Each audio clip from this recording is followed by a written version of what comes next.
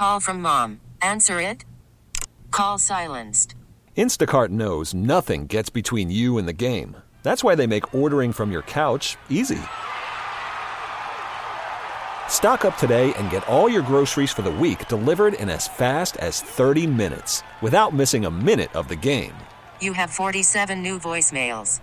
Download the app to get free delivery on your first 3 orders while supplies last. Minimum $10 per order. Additional terms apply. This is the Rusk Report, a program that takes an inside look at Western New York with news, features, and special guests. Now, here's your host, Brian Rusk. Welcome to the Rusk Report on ESPN AM 1520, blanketing 17 states and much of Canada. I had the great pleasure at a Palm Beach Community College or Palm Beach State College event with James Patterson, the famous author, to be seated next to the state attorney for the 15th Judicial Court in Florida. And I sat next to Dave Aronberg, our guest today, state attorney in Florida. And I saw that he was a very bright, captivating gentleman with tremendous legal experience, so he is now on the Rusk Report, blanketing the East Coast. To tell you a little bit about Dave Aronberg, he was elected state attorney, 15th Judicial Court, November 2012, and reelected without opposition in 2016. He's a former assistant attorney general, White House fellow, and Florida senator. As state attorney, Dave Aronberg leads a team of 120 prosecutors and 220 professional staff in 5 offices throughout Palm Beach County. Dave Aronberg's leadership has led to a significant increase in conviction rates for both felonies and misdemeanors, a decrease in the number of juveniles direct filed into adult court, and a greatly improved working relationship with local, state, and federal law enforcement agencies. Dave Aronberg, state attorney. Let's learn first about your job. What do you do in your job as state attorney, 15th Judicial Court in Florida? Dave Aronberg. Well, hi, Brian. Thanks for having me on. As state attorney, I am the top prosecutor here in the county, Palm Beach County, and we prosecute all state crimes, anything from DUI to murder. We've had a lot of high-profile cases lately, some that I can discuss, others I can't. We've had the case of Corey Lewandowski, who was then Trump's campaign manager when he was charged with battery. We had the case of Tiger Woods, where he was charged with DUI, and we have the recent spa cases, as you've seen in the news lately, involving a prostitution ring. But that one, since it's pending, I can't discuss it. Then we won't discuss it. We don't want to get you in any trouble. Yeah, well, it's never a dull day on this job, Brian, and every day is different. You get to set your own priorities. We've made the opioid crisis a priority here in this office, especially when it pertains to fraud and abuse in the drug treatment industry and sober home industries. I've been doing a lot of work in that area, and also we've made human trafficking a big priority as well. So those are our 2 of our big priorities, and like I said, I love the job, fortunate to be here. You know, you were talking about opioid addiction, and we're taping from New York State, and it's really a terrible crisis. We're seeing about, I believe, nationally 300 deaths a week with opioid crisis, and I understand about 90% comes through the southern border. Recently in New York State, there were, I believe, 3 men in their 20s, and they were called by the police with an emergency, and all 3 died with fentanyl.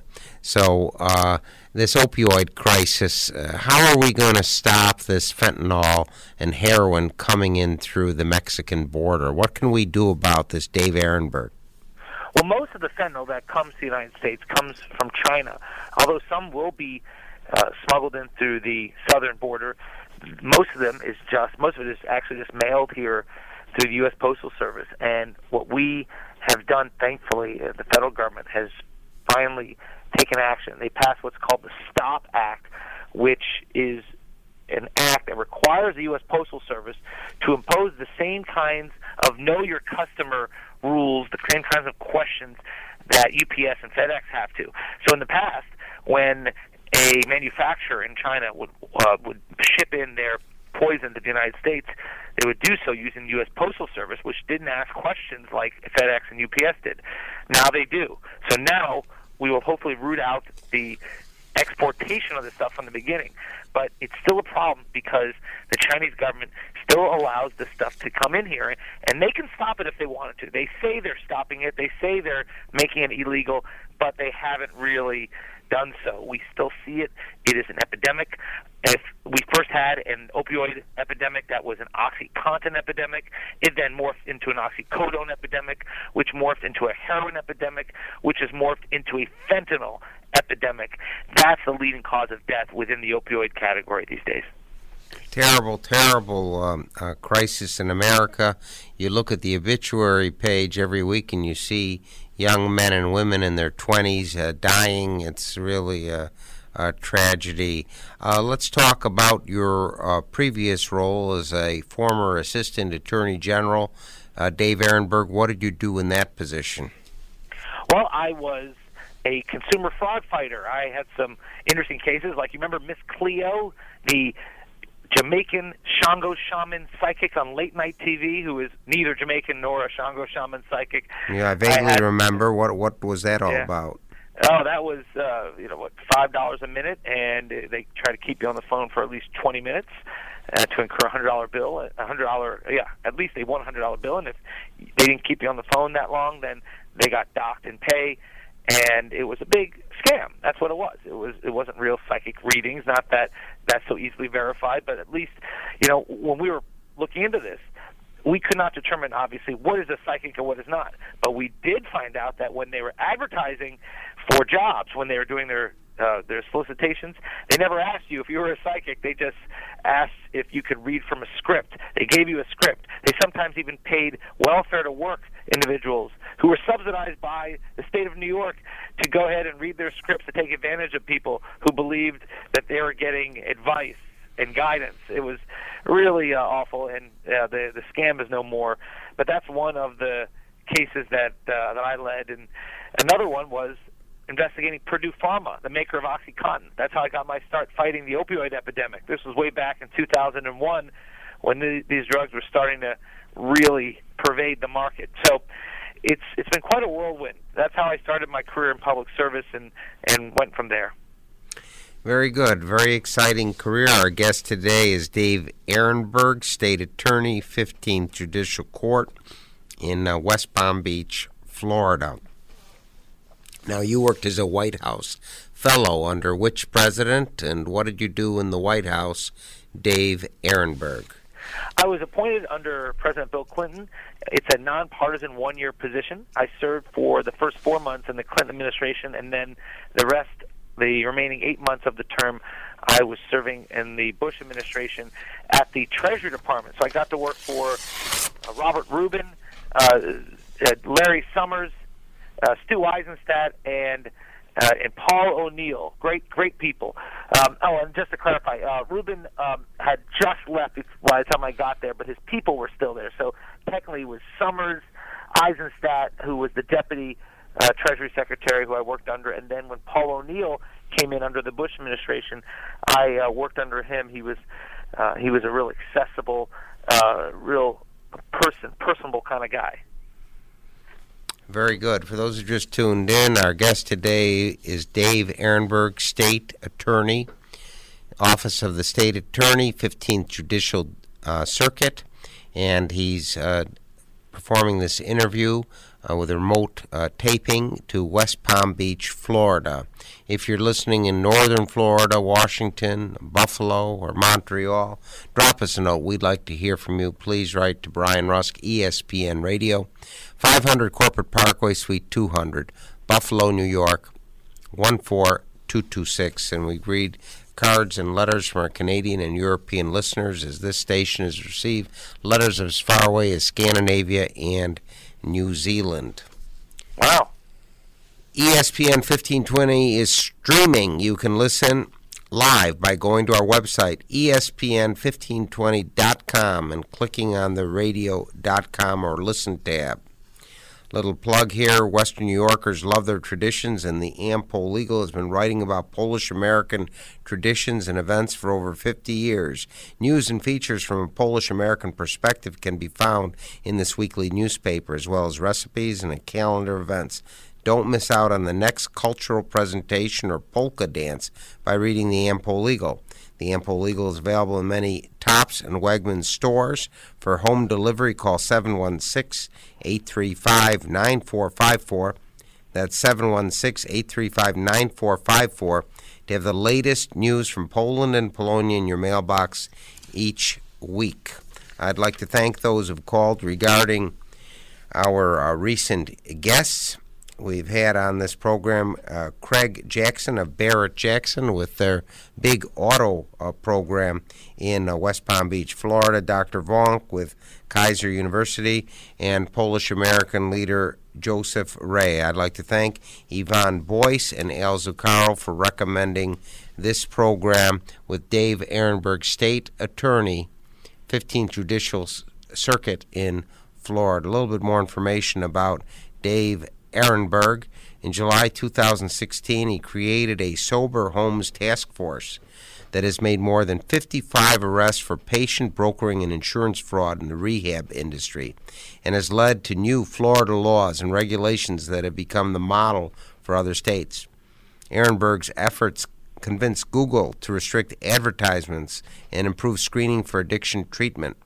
And opioid deaths continue to rise nationally. Palm Beach County experienced a 62% decrease in opioid overdose deaths in the first 4 months of 2018 compared to the same period last year. We were talking about that before. Now, I see that you were a state senator before you were a White House fellow, assistant attorney general, and now state attorney. What did you do as Florida Senator Dave Aronberg? Yeah.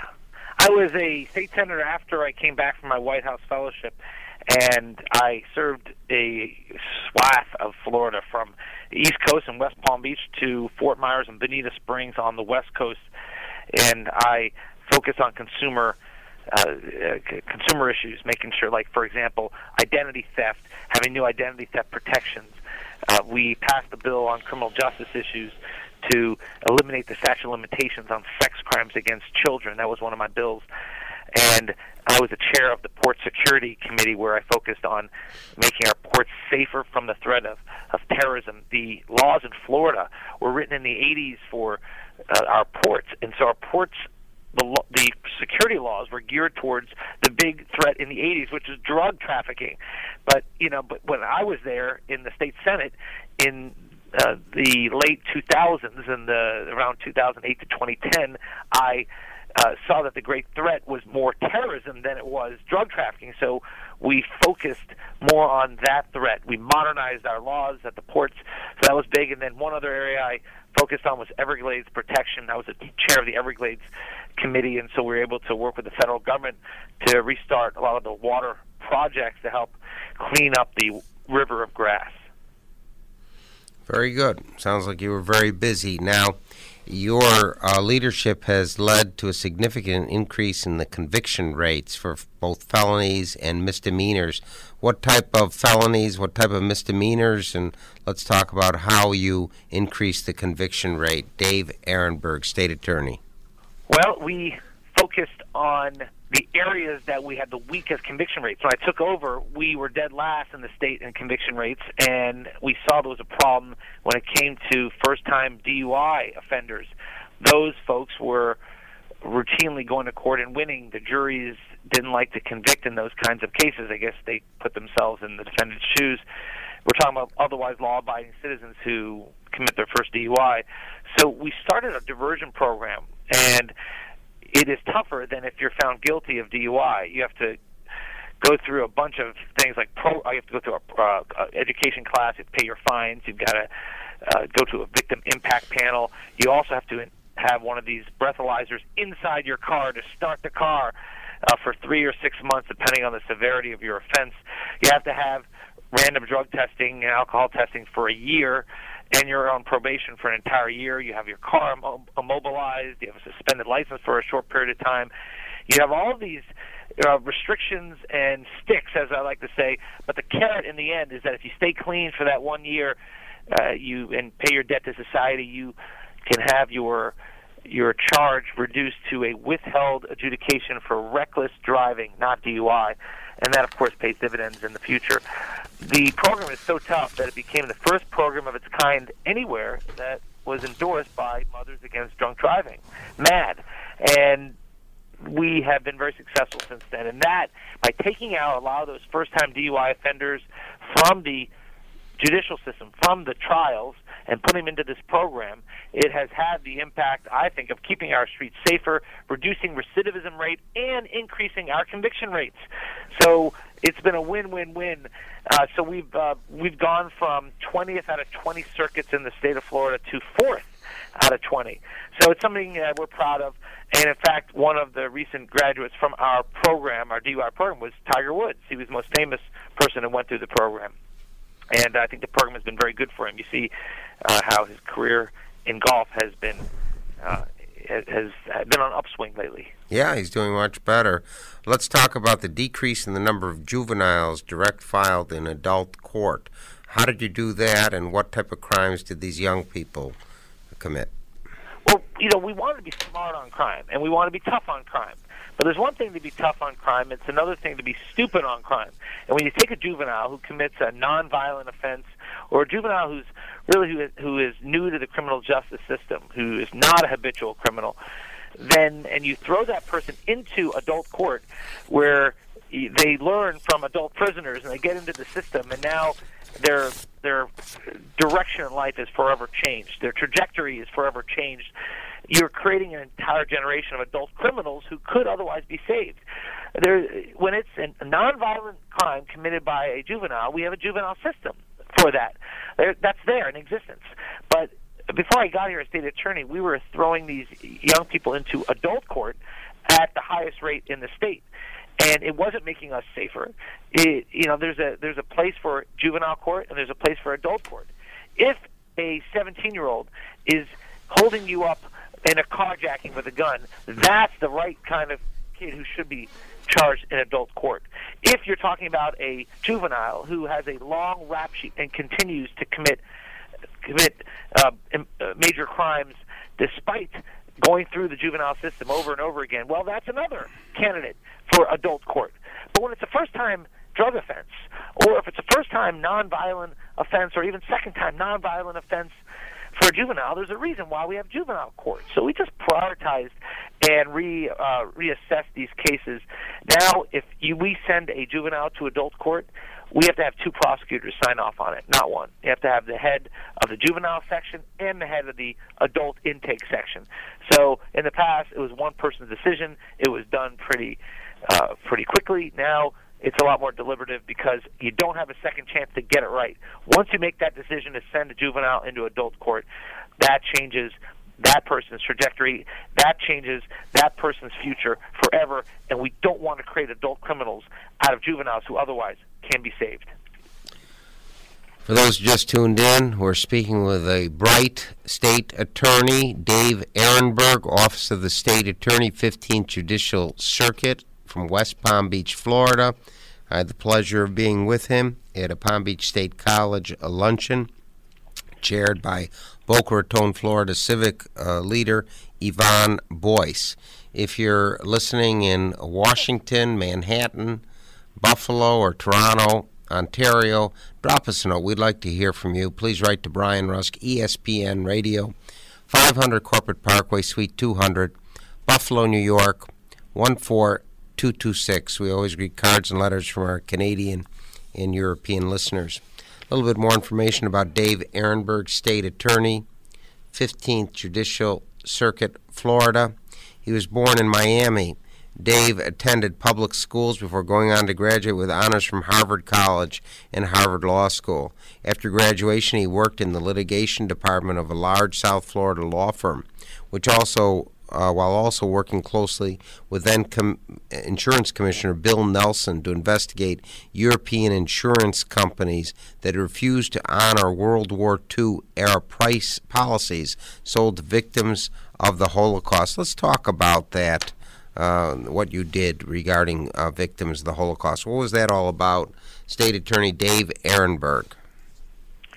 Well, I worked with Bill Nelson, who is the insurance commissioner of Florida, and we investigated European insurance companies that stole policies from victims of the Holocaust. At the time, it was the largest consumer fraud in the history of the world. You remember the Swiss bank scandals? Well, this dwarfed that. And so we tried to restore a measure of justice to the victims of the Holocaust by going back to see if we could get those policies honored by the companies that sold policies to victims of the Holocaust, people who they knew were in jeopardy of destruction by the Nazis. And then after the war, these companies refused to honor the policies. This was a targeted effort by these insurance companies. They knew who they were selling to. They knew that the risks involved, and they counted on it because they did not want to pay.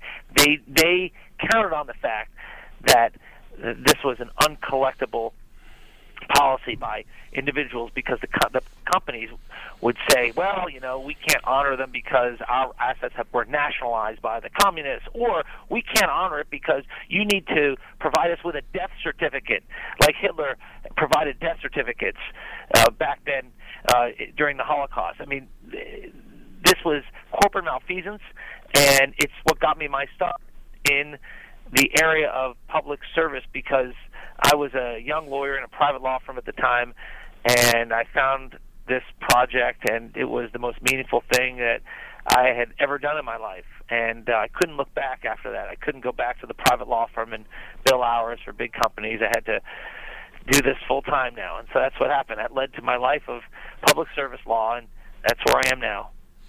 Very good. Now, I understand that you've greatly improved the working relationship with local, state, and federal law enforcement agencies as state attorney in West Palm Beach, Florida. Dave Aronberg, tell us about that.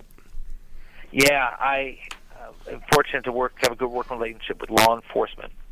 And, there are no turf wars with our office, and we have a good relationship with them. And just, hopefully law enforcement feels the same way, because before I got here, there were a lot of turf wars, and we hopefully put an end to that. That was a goal of mine.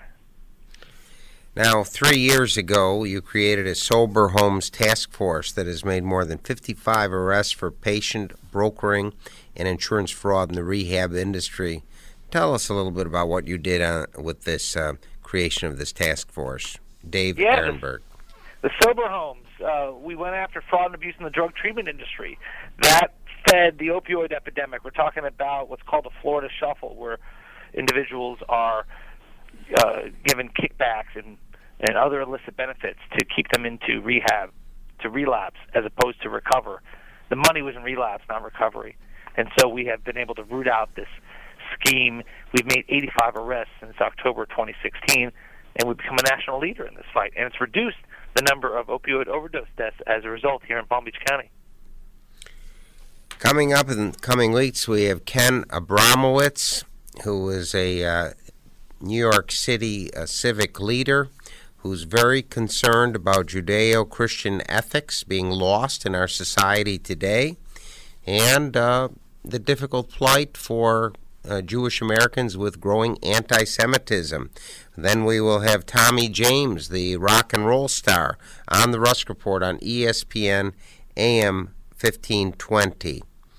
Opioid deaths. Let's talk a little bit more about this. You saw a decrease of 62% in opioid overdose deaths in the first 4 months of 2018 compared to the year before. How did you get involved with that? State Attorney Dave Aronberg. How did I get involved in fighting the opioid crisis? Yes, what happened there? Well, I started when I worked for the Attorney General back in 2001, the State Attorney General. He asked me to investigate Purdue Pharma, the maker of the drug OxyContin, and together we went after the Purdue Pharma, which made OxyContin, for their marketing practices. And that's how I got my start fighting the opioid crisis. I started then, and then I became a state senator and worked on the issue more as a state senator, and then as an assistant attorney general, drug czar, and now as state attorney. It's been my career mission is to reduce the number of opioid overdose deaths. And, I've been working on this since investigating Purdue Pharma, and today the main focus is going after the drug rehab centers that are fraudulent, that are milking people for their insurance proceeds, keeping them into recovery as opposed to getting them healthy. They're keeping them into this endless cycle of recovery and relapse until they leave in an ambulance or a body bag.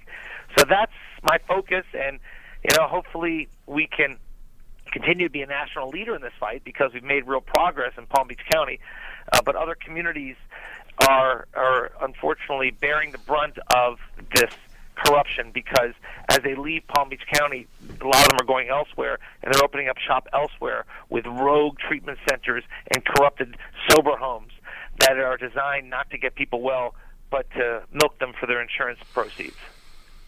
We have just a minute and a half left on the Rusk Report on ESPN AM 1520. You worked in the role as the Attorney General's drug czar and led an anti-pill mill initiative that helped clean up the pain clinic industry. Tell us about that, Dave Aronberg, State Attorney.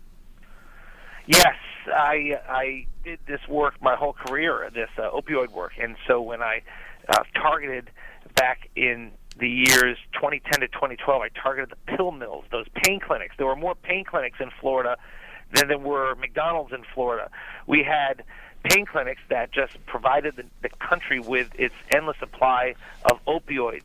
It was in the form of OxyContin and oxycodone pills. So I worked together with the Attorney General, Pam Bondi, and we shut down these pill mills. And as a result, you saw a dramatic decrease in the number of oxycodone deaths.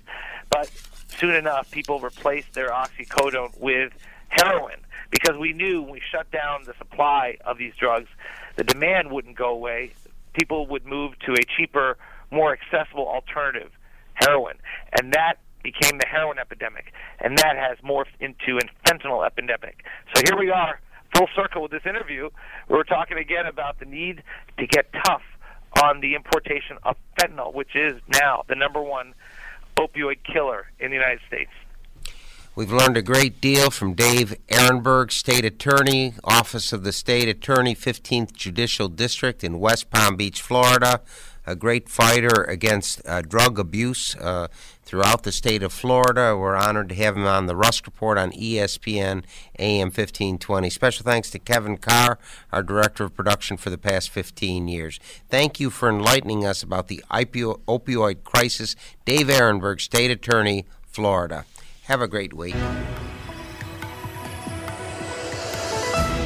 You've been listening to the Rusk Report, a program that takes an inside look at the Western New York community with news, features, and special guests. If you have any comments or suggestions, please write to Brian Rusk, 500 Corporate Parkway, Suite 200, Amherst, New York, 14226.